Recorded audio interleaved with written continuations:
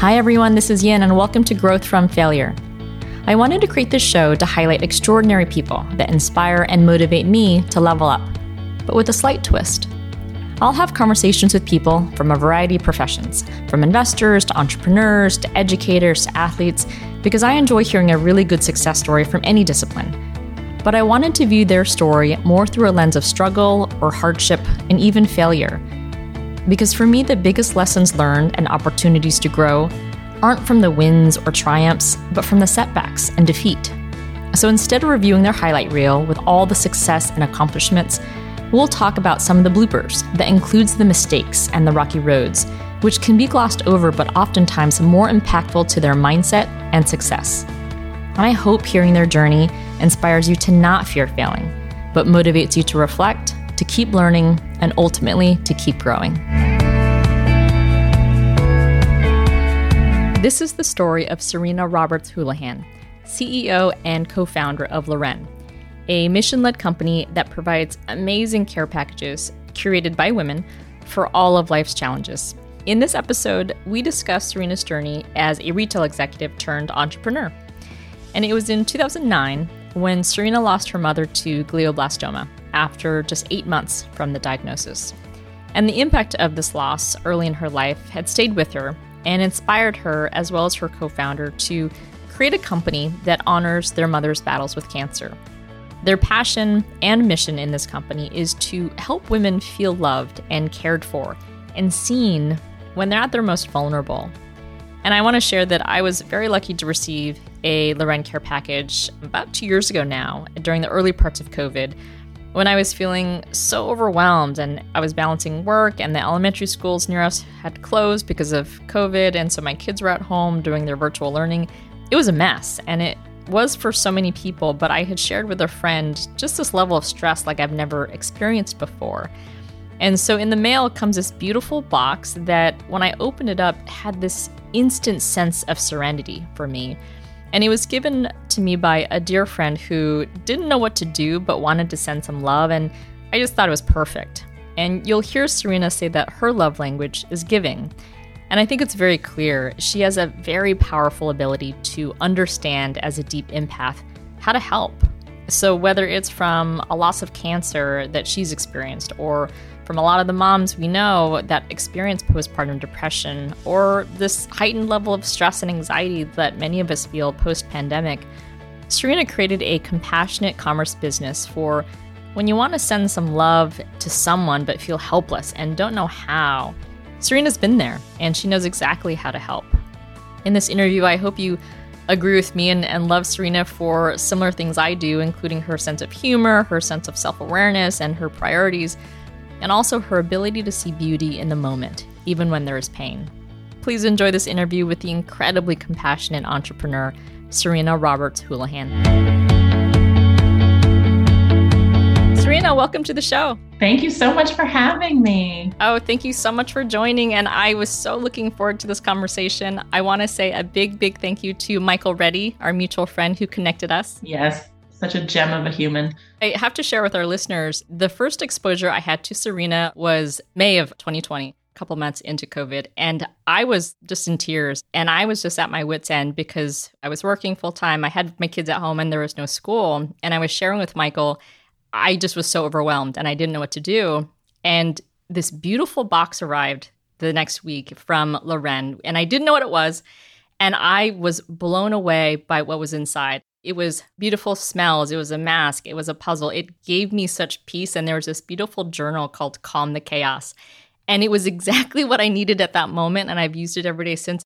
It felt so chaotic in my life. And so this beautiful gift box that I couldn't describe how that meant to me at that moment. And I didn't even know how stressed I was until I opened that box and the relief set in. So anyways, that was my first exposure to Loren. I really want to share with our listeners how you came up with the business and all the beautiful things about it. But first, if you don't mind, my listeners know that I like to rewind everyone's highlight reel all the way back. And so before we start talking about the business, can you share with our listeners more about you and starting with where you grew up?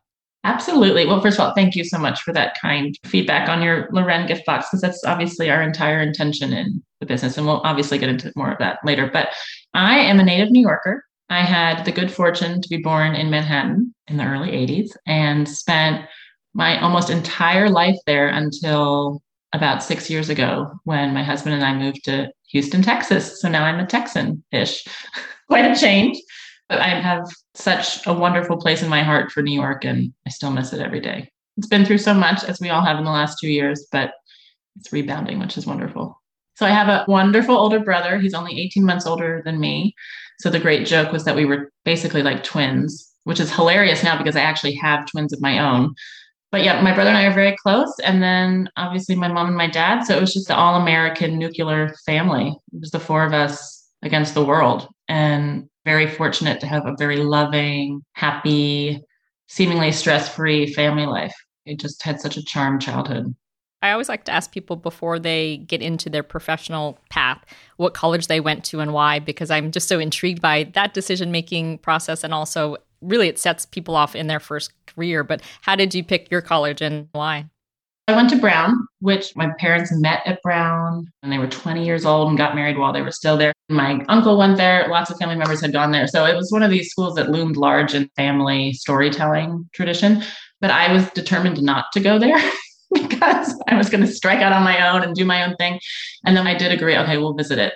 And I felt so immediately at home there and at peace there. And thank God I got in because it was absolutely the right place for me. And I just loved it so much. Brown's a very unique school because it has the open curriculum. So I was a pretty focused student and I knew more or less what I was wanting to do. The irony of that is it completely changed 4 years later. But anyway, that really spoke to me as well. And then Providence, those of you who don't know it, is just an absolute jewel of a city, a great place to go to college too, because it's big enough, there's stuff to do, but it's not the star of the show. Like you still want to be on campus and be a part of the college community. So yeah, Brown was just an amazing experience for me. And I think it was fun for my parents to come visit us. And they would always, oh, this is where we live. And this is where we had our first kiss. And I'd be like, oh my God, stop it. I'm mortified. But in hindsight, it's lovely that we had that time there. And so what did you decide to study in your first job out of college? So I studied political science. That's what I majored in, which in hindsight makes absolutely no sense because I think I wanted to be a lawyer at the time. And that seemed like the logical path and then go to law school, which is hugely comical to people who know me because I might have been an okay lawyer, but I certainly would not have enjoyed it, I don't think. And I took probably more history classes than actually poli-sci classes. So clearly I should have been majoring in that. But what I ended up doing professionally had no bearing in either of those disciplines at all. And that is the beauty, of course, of a liberal arts school. It's not a vocational school, so you can kind of do whatever you want, unless you're going to be a doctor or an engineer or something, which I clearly was not going to be.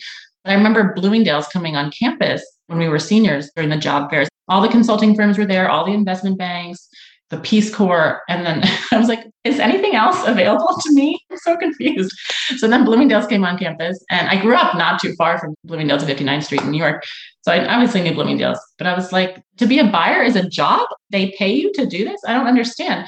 So I applied to that program, didn't actually get it, but I ended up starting after graduation at Saks Fifth Avenue in their buyer's trading program. So same principle. Honestly, I'm so lucky that I fell into the magical world of retail merchandising right after school, because it is so 1,000% what I was meant to do. And I know so many friends who it's really taken them a while to find their paths professionally, because it's not clear when you graduate from school or even when you're in college, what are all the less well-known professional paths that are available to you. I simply got lucky, but it has paid off in spades and I've loved it since day one. So that worked out well. I've heard about you through the years, and this started 2 decades ago when you and Michael had met initially in the retail industry. But for those who don't know, and I didn't, and Michael says I'm the most fashion backwards person that he has ever known, but I didn't know the world and the labyrinth of retail in terms of the fashion side, which is the only thing I thought I knew, and then the merchandising side. The business analytics is super interesting, but if you could give a quick summary of the merchandising side. Oh, I'd love to. I think it actually really is important for people to be aware that this career path is available because it's highly creative, but it's also, you're running a business. So for me, it was amazing because you're constantly going left brain, right brain, left brain, right brain all the time. And it's very strategic, but again, it's also very creative. Like you are literally building product and working with fabrics and colors and seasonality, but at the same time, you have to balance the profitability and make sure you're sending the right amount of product to the right stores at the right time, at the right price. I mean, all of the general P's of marketing, they all come into play. And merchants, that's really your main job, but because in a retail environment, everything comes down to the product and the customer and what you're selling. all the other functions in the business. So finance, the stores, operations, marketing, design, merchandising is kind of the hub of everything. And as a very social person, I loved that side of it too, because you are constantly interacting with all these other people and other teams, and also having exposure to different sides of the business, which is really cool. And a department store model, at least this was true 20 years ago, I think it's shifted somewhat now. As a buyer, you're buying off of a vendor's line. So when I left Saks, I was in the designer handbag world, which was wonderful. Prada, Gucci. It was fun to go to those markets, but I had no creative impact in what we were seeing. Gucci or Prada did not care what Serena Roberts from Saks thought about the product. This is what you're getting. Figure out how to buy it appropriately for your stores and get on with your day. What took me to Club Monaco and where I met Michael is I wanted to understand the creative side more and how you develop product from just an idea to an actual physical thing and the production cycles and how things actually get manufactured. So that is a more intrinsic part of being a merchant in a vertical company, like a Club Monaco, like a Gap, where I ultimately found myself, like a Coach too, where I was for a long time. And that is really exciting because it's just from idea all the way down through the markdown cycle of something being on the floor. It's hugely challenging, but so fun and so creative at the same time. You've created a company that is so focused and mission-led. Going back to retail a little bit in your time there, how did you feel then? It sounds fun. It sounds both creative and analytical. Were you fulfilled there? Well, I think in the early days, I was learning so much and just adjusting to being a real person, quote unquote, from being a student, that it didn't feel like I was missing something. But certainly as I got older and then my mother getting terminally ill, that really changed the paradigm and perspective shift for me. And as much as I loved creating product and selling people things they really didn't need, luxury or otherwise, there definitely started to be like, what is all of this for? And also retail is an incredibly grueling industry. I think that's always been true, but certainly with all these shifts in the retail landscape in the last 15 years, it's constant. I started to question, like, what am I doing? What does all of this mean? And it wasn't only until 18 months ago when we started thinking about Loren that I finally feel like all of these moments in my life have culminated in something that really feels so purposeful and intentional, which is very exciting. I had to go through a lot of stuff to get here, but I'm glad to have finally arrived. Absolutely. So you had mentioned it. Maybe I could ask you to expand on it in terms of the part of that transformation. But can you share really the start of your mom's cancer journey? Because I think that was the start of that. It was around my 25th birthday that she got diagnosed with breast cancer. And obviously, anytime a family member falls ill, especially a very serious disease, it's devastating and scary. But my mom and I were like, and I'm sorry if I get teary, she and I were like best friends at the same time. I think about this now with my own daughter. We really just had the perfect mother-daughter relationship. I don't remember ever fighting with her. I told her everything. We did everything together. It might have bordered on unhealthy. I don't know. But anyway, we were just like two peas in a pod. And as I mentioned, our childhood was pretty serene, for lack of a better word, and content. And we had no real hardship until that moment. But she was a very strong-willed woman. Like, F cancer, it's not going to take me down. She had a radical mastectomy, best surgeon in New York. Boom, boom, we're done. Okay, it's over. Thank God. And I swear she never looked better. After she recovered from her mastectomy, she had this glow about her. It was like she just entered this whole other chapter of her life. But unfortunately, that Christmas, she had these weird visions. And I remember sitting in our living room with her looking at the tree, and she was like, "What's in the corner?" And I'm like, nothing's in the corner. It turned out that she was actually having visions. We took her into the ER and had an MRI. And then we found out through a couple of tests later that she had a terminal brain cancer called glioblastoma that had metastasized from the breast cancer a few months earlier. So that was horrible. I honestly can't articulate the depth of misery that brought upon all of us. It's one of those things too, where you don't think it could ever happen to you. And I was always a huge empath, sympathetic to things that were happening to other people, but it was hard for me to imagine them happening to me. And then, of course, when this did happen, it was just hugely traumatizing and devastating. And then glioblastoma, for those of your listeners that don't know, it generally progresses incredibly quickly. I think the average life expectancy is a year, but she was gone in 8 months. So it all happened so quickly too. So in that moment, and it really felt like a moment, the aftermath was just time for my dad and my brother and I to try to regroup and try to make sense of what had happened. And my dad and my mother had been married since they were 20 years old. He'd never been a grown-up without her, which as a grown-up now, that's insane to imagine, right? So we were all just reeling uncontrollably from that. And I think in some ways, frankly, we still are. It's probably worth noting because people assume that this type of really intense grief lifts after a year or two, but that has not been my experience at all. Now it's been over 15, close to 20 years, but rewinding a little bit, how did you go back to your normal day to day in the retail world, which you alluded to not being as purposeful for you at the moment, but how did that transition for you? So I took some time off from work. I left Club Monaco and went and lived with my dad. The guy I was dating lived with at the time we broke up. I mean, it was just like everything that could have fallen apart fell apart. Obviously, my mother being the biggest moment in that. There was a real reckoning time, I think. So after I came up for air a little bit with my dad and he insisted that I get back into my life, I started working at Coach and found a lot of comfort in work, frankly, and my new team and the business that we were building there, the men's business. Honestly, I think I worked probably 100 hours a week. I was manic, but I didn't realize it then. I just needed to be busy and constantly preoccupied and feel like I was doing something that was productive. My mother was a bit of a workaholic as well. So I think I was kind of channeling that energy because it was comforting in a way, if that makes sense.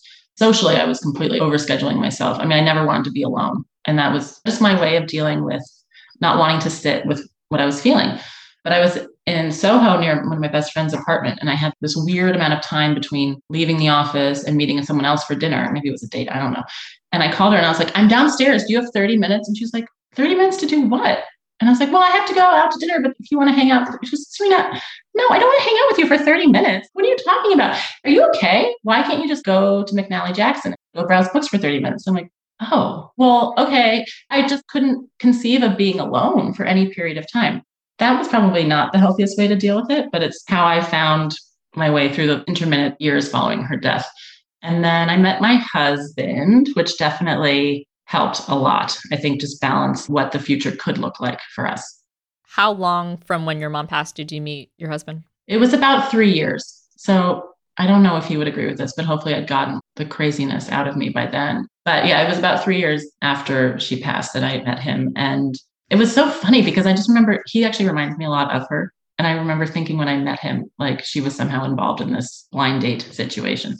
So we're very happily married now. We have 3 children. So it was this moment where it was like, okay, there's a future here. And there's a light at the end of this tunnel, which was hugely cathartic in a lot of ways and helped me think about my life, not just personally, but also professionally a little bit differently, which was a huge blessing. For those who are listening and sharing either the part of the pain from grief or other things, you had mentioned that before you met Tony, you feel like you got those out. How did you do that? Was it time? Was there certain things you did? Was it therapy? But if there's anything to share of how to get out of that. That's a great question. I definitely went into therapy and needed it desperately. In my experience, when like cataclysmic things happen, you just don't feel like yourself. I felt so dissociated from my own body. So part of that was time passing. Part of it was I started doing yoga very seriously. I started running more. I'd always been a big athlete. So connecting to my breath in that way was really helpful. I had a new job. I was working in a new company. So there was this whole other world that was developing that was new and didn't necessarily remind me of before mom died, which was also helpful in a way.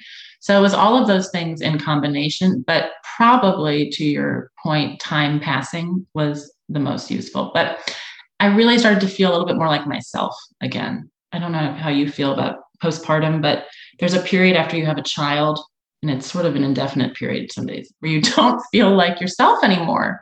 It's such a transformation. So again, it's like these big life moments, you have to kind of come back to yourself, regroup, and then you're able to move forward. Thank you for sharing. I've been sharing both with colleagues and girlfriends. I think many working moms I know have all experienced a heightened level of anxiety, and then COVID really amplified that quite a bit. And it has just been easier to share that and say, it takes a lot of wine for me and just sharing that with my village. And so that ecosystem has really been a nice support network.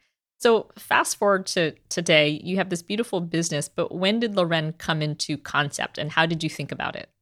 Well, I always knew I wanted to have my own business. I had these little stirrings of entrepreneurship my whole life, but I never had a business concept crystallized. So I wasn't just going to open a boutique. I could not do that. No shame to those who do. It just wasn't connecting to me. And then obviously this turning point in my life with my mother's passing. And I remember thinking it was kind of like my narrative character arc. This is either going to make me or break me. And it came very close, frankly, to breaking me. But luckily we were able to steer into a more positive territory. But I kept working in retail. And up until 2 years ago, I was working in fashion. But unfortunately, must be 2.5 years ago now, my stepmother-in-law in London was diagnosed with glioblastoma, which in and of itself is incredibly rare. And then for our family to have two instances of this, and she and I were very close. As long as I'd known her, she's just a wonderfully gregarious woman, hugely accomplished in her field, such a loving presence. So that was devastating. It obviously brought back a lot of horrible memories. In the time that I was processing her diagnosis, I wanted to send her something. My love language is giving. I'm a product person. It's an occupational hazard, right? So here we are. And I knew what she needed because my mother had been through the same thing. So I went and looked, Google cancer care packages, and there were some out there, but this was a woman who shopped at Harvey Nichols and Harrods. She had exceptional taste, and I wasn't going to send her something that we could find at CVS. No offense to CVS, but like that just wasn't how she and I related to each other. So I went out and I bought all of the stuff that I thought that she would want and need. And I created my own. And in a sense, that was the first Loren care package. Through some other circumstances, the company I was working for down here went out of business. I became pregnant with the twins. I had the twins. Houston is not a retail mecca. There weren't a lot of executive level merchandising roles out there. So my partner, Amanda, and I started building the business plan, concepting everything. And then COVID happened. So that slowed us down a little bit because all of a sudden my 3-year-old was home with me all day with the twins. And that was chaotic to say the least. But eventually we found our footing and we were able to launch Loren. Now it's been a little over a year. But as I was shopping the idea around to family and friends, they all just said, I can't believe this doesn't exist. How does this not exist? At the beginning, it was really focused on cancer care and how you give something meaningful, useful, and beautiful, luxurious to someone who's going through cancer. But as the concept sort of started to evolve, I'm very passionate about postpartum care because I feel like I really went through it with my 2 various pregnancies. And I know almost all of my friend circle also had really challenging experiences with it. So we wanted to have postpartum as part of it. Amanda had several surgeries of her own.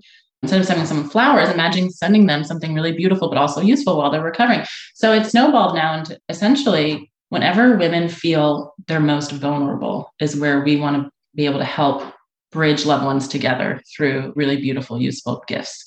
So cancer is a huge part of our business, obviously cancer care, and it's very close to our hearts. Amanda's mother is a breast cancer survivor and is actually now fighting pancreatic cancer. Postpartum is huge, and loss is a really big part of our business as well, because I think it's all these moments where you just don't know how to help someone, but you know you want to. And unless you've gone through it yourself, it can be very tricky and scary to know what to give someone. So we've done all that vetting for you, not just through our own personal experience, but we do a lot of surveys and make sure we're really covering all the bases. But the product is also really beautiful because we believe in the power of aesthetics as well. So that's kind of how it all came together. Oh, I could attest to the power of the beauty. It also is, you have a lot of items with scents. And I remember literally opening up the box and the aroma that came out was like going to the spa. Our listeners can't see it, but in your background, you have this beautiful logo of Loren. Can you share with the listeners what Loren is or how the name came about? Sure. It's probably one of my favorite parts of our business. So my mother's name was Ren, R-E-N, Rennie, really. Amanda's mother's name is Gretchen Lee, so Lee Ren.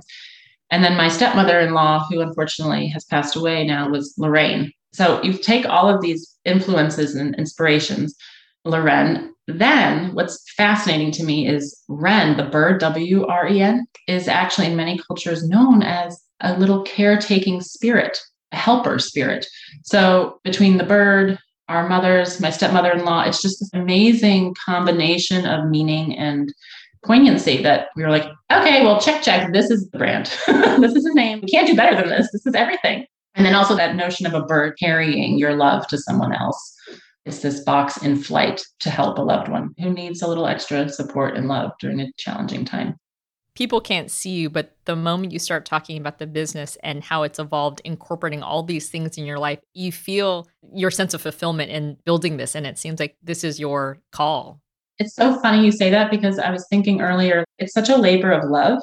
I love that we are helping other people. And that is obviously the mission of the business. But it has helped me a lot, too, in processing the grief that still is with me about my mom and being able to make sense of what happened to her and Lori in a way that is productive and helps other people instead of just having to sit with it on my own. And the messages we get from customers, because running a small business is really hard. It's very different than corporate life. There's a lot that we don't know that we're trying to figure out and just do well by our customers and make the business as strong as we can. But there are moments where I really struggle with like, what are we doing? And then I get these notes in my inbox from customers and they just make me sob hysterically because I know we're resonating. Yes, this is a service that the world needs. We just need to keep pushing. It makes me very proud and happy that we're trying to make a go of it. Does any of the proceeds go to a cancer-related foundation or anything like that? That's a great question. So on our site, you can donate to the National Brain Tumor Society. Then throughout the course of the year, we do have special give back events where a portion of proceeds will go either to the National Brain Tumor Society. We're now also connected to Living Beyond Breast Cancer, which is an amazing organization that helps support women going through breast cancer and beyond in their survivorship. One of the young advocates, Carrie Bessie for LBBC, curated a special box for women going through breast cancer. So that is on the site. During October, we were giving 20% of the proceeds to LBBC, but now we've just extended it indefinitely because I just think it's such an amazing mission. We want to support them. So that's something that's ongoing. What I love about our business too, I think of it as like compassionate commerce, is that we're able from the very beginning of the business to develop these give back moments within the business model. You don't have to retrofit them back into the profit margins. No, this was our intention from day one. And if we make a shorter margin on something, I don't care. It's helping people. So that's what matters. So we're always looking for more opportunities to partner with charitable organizations to make sure we're really having an impact beyond the immediate gift recipient. Love that. Compassionate capitalism. I haven't heard that yet, but I'm going to signal that just to you. That's coined right here. Oh, good. I may have stolen it from someone. I'm not really sure. But anyway, that's what we're channeling in the building of Loren. Well, if it's okay with you, I would like to pivot to the questions I ask everyone on the show. Yeah, of course. Starting with who or what inspires you? As my daughter likes to tell me, inspiration is everywhere, which is for a 5-year-old quite a deep thought. But it is true. And I desperately feel that. And being a very creative person, design forward person, from an artistic standpoint, I do see it everywhere. I'm very inspired by home design. There are a few people in that space that I'm obsessively following on Instagram for my own personal creative outlet. But then in terms of individuals just in life, I mean, my mother is clearly a driving force and will always be in my life. And she was an incredibly successful executive. She was one of the most senior people at American Express for 20 years as a woman in a time when that was not a common thing. And as a mother, I never felt like she wasn't around for me. So her ability to manage both of those is a huge inspiration to me now as obviously I parent my 3 little people and try to make a go of this business. And my dad is also an enormous inspiration. I mean, anyone who knows him knows how hilarious he is. Quite a storyteller, but just a really wonderful soul and so supportive of me and our family. So it does seem to always come back to family for us. And then I actually, through Loren, have been able to meet a lot of wonderful small business owners, women, and they inspire me regularly. Some of them are vendors on our site. Some of them are just people I've met through the social media connections. And I derive a lot of inspiration from them on a daily basis, just in the way of like living our lives as working mothers or business owners and builders. But inspiration really is everywhere. I just feel like you have to keep your eyes open to it. The way that you describe your mom, and also you're a mom now too, those are mom goals, right? The idea is to make your child feel loved, supported. You could have your career, but somehow make them feel that they are supported by you. Those are goals. And it's funny because there's this whole canon around mom guilt. I refuse to play into that just because I never thought it would be impossible to be a successful professional and also be a successful mom because I had my mother as a role model. And thank God I did, because I know it's a really hard thing for women to wrap their minds around, right? But yeah, I don't worry about that as much as a lot of other ladies do, which I'm thankful for. Every day's a balance, though, let's be honest. It's not like all unicorns and rainbows over here, but Exactly right. So you've had an amazing retail career that really has now transformed into this business. You are a mom of 3, including twins, which conceptually I know it's different because moms of multiples or parents of multiples, it's just different. And so that's a lot. And started a business and grown it through the pandemic, which is a whole other series of asks. What are you most proud of? I'll tell you what, having the boys, the twins, when your body is capable of creating 2 humans at the same time, bringing them into the world They were preemies, but they were healthy. So I still have a hard time wrapping my mind around that. This body did that. Almost everything else seems like peanuts in comparison. So that really helped shift my perspective. And that's when I was like, I want to start a business, but I'm afraid to. And it's like, no, you just birthed two humans. Get on with it. It's going to be fine. So I think that really gave me the push. Obviously, I'm very proud of managing twin pregnancy. And it was a high risk one. So it was a very stressful time. But they're here, they're running circles around me all the time. But it was just that extra perspective push on get your business underway. If you're going to do this, this is the time. So I'm proud of myself that we were able to get it out into the world. It's totally terrifying, but it's there now, right? Which is good. And I had this weird milestone in my head. I'm going to be 40 soon. And I was like, I don't want to get to 40 and feel like I didn't do something I wish I had done. I was a big athlete growing up. So there's this whole concept of leave it all on the field, or I was a rower, leave it on the water. And I feel that way in my life now too.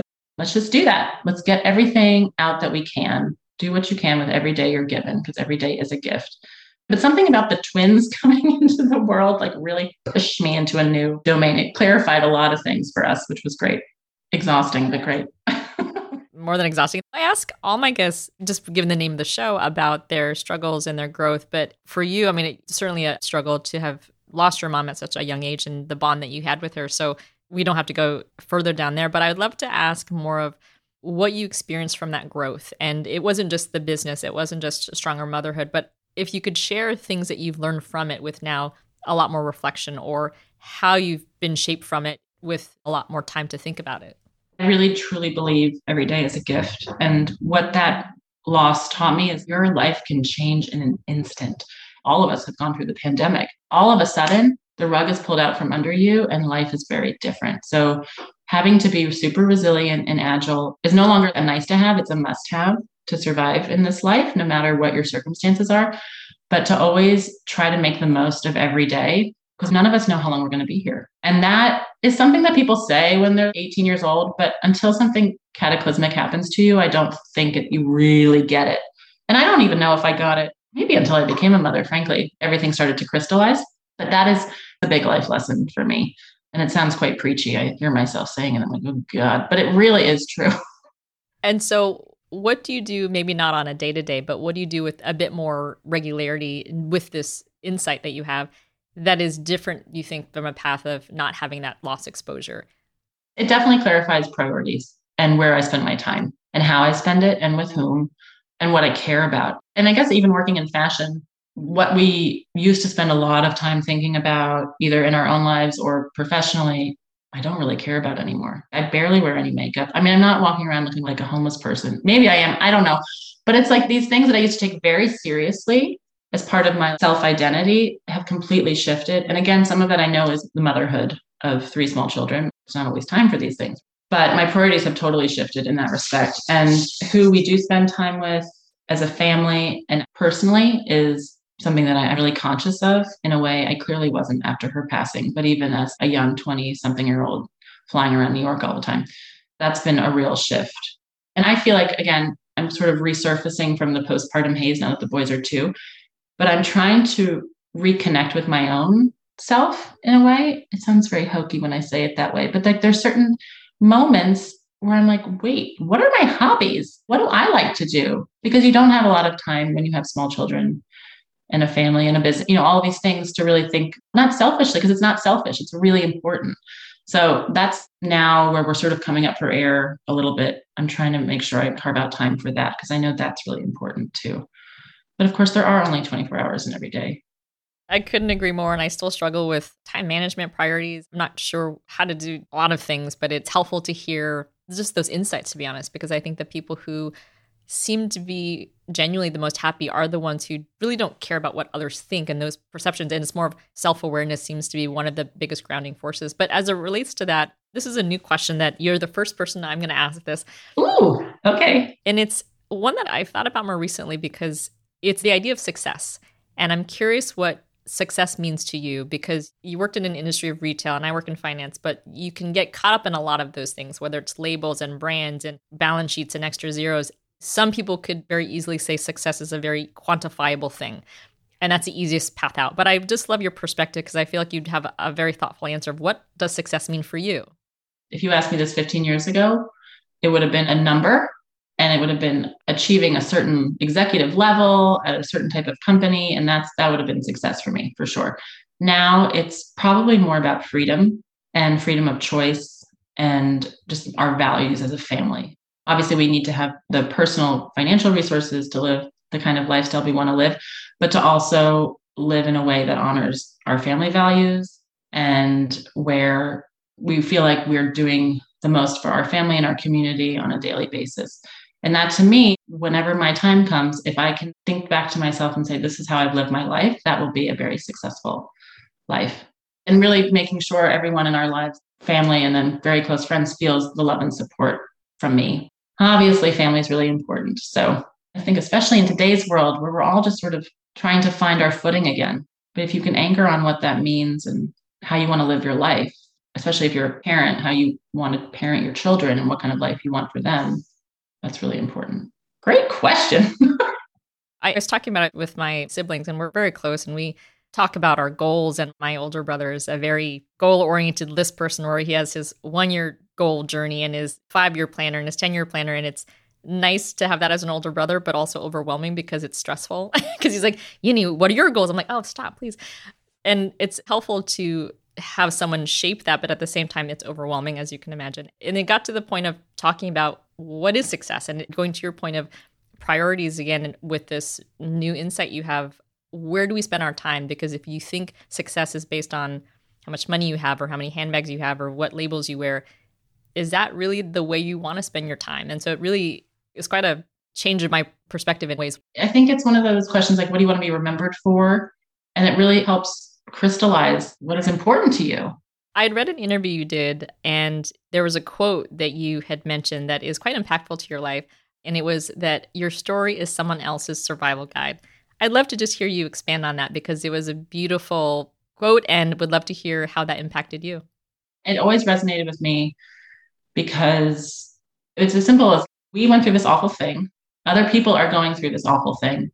How can I help make that awful thing slightly less awful for them?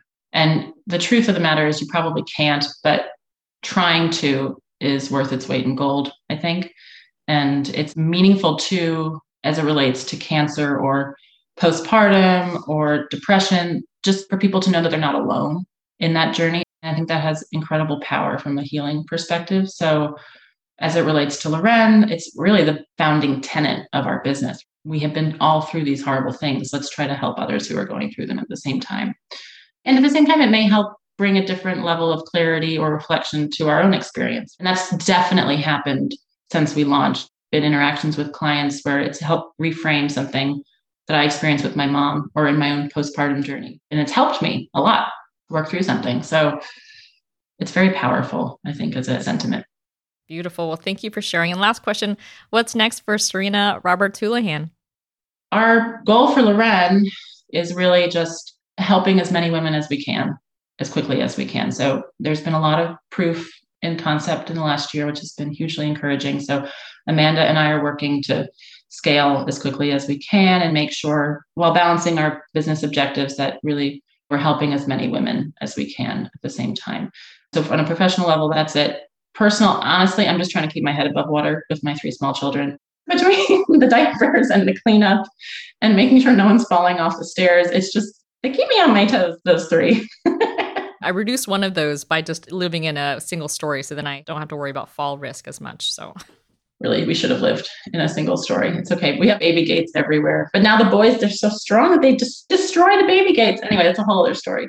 Yeah, so we can't really think too far in our future in the family life because we're still very much in the weeds, but at least I can strategize from a business standpoint. When I asked Holly Mandel, who was one of my favorite guests, and she has this beautiful soul, she's an improv specialist and educator, but when I asked her what's next for her, she goes, I'm going to finish my tea. I love that. Then she had more to it, but I love that in the sense of it reminded me to be more present, be aware, and she did it in a really beautiful, comical way, but it was as simple as just saying, you know what, I'm just going to finish my tea next. That's awesome. Well, it's kind of like your brother. I get the need for 5-10-year plan goals, but you can't focus on that 100% of the time or else you're going to miss the moment. And there's a lot of beauty in the moment. Even if it's painful, there's still beauty in it. Love that. Well, Serena, I had a blast in this interview. Thank you so much. Where can people find out more about Loren? Our website is lorencare.com, Lewren care. And then we're on Instagram, we're on Facebook, we're on Pinterest and LinkedIn. So all the places people like to hang out these days. Well, thank you so much. This was a blast. Thank you so much. I was so honored to be on your wonderful podcast.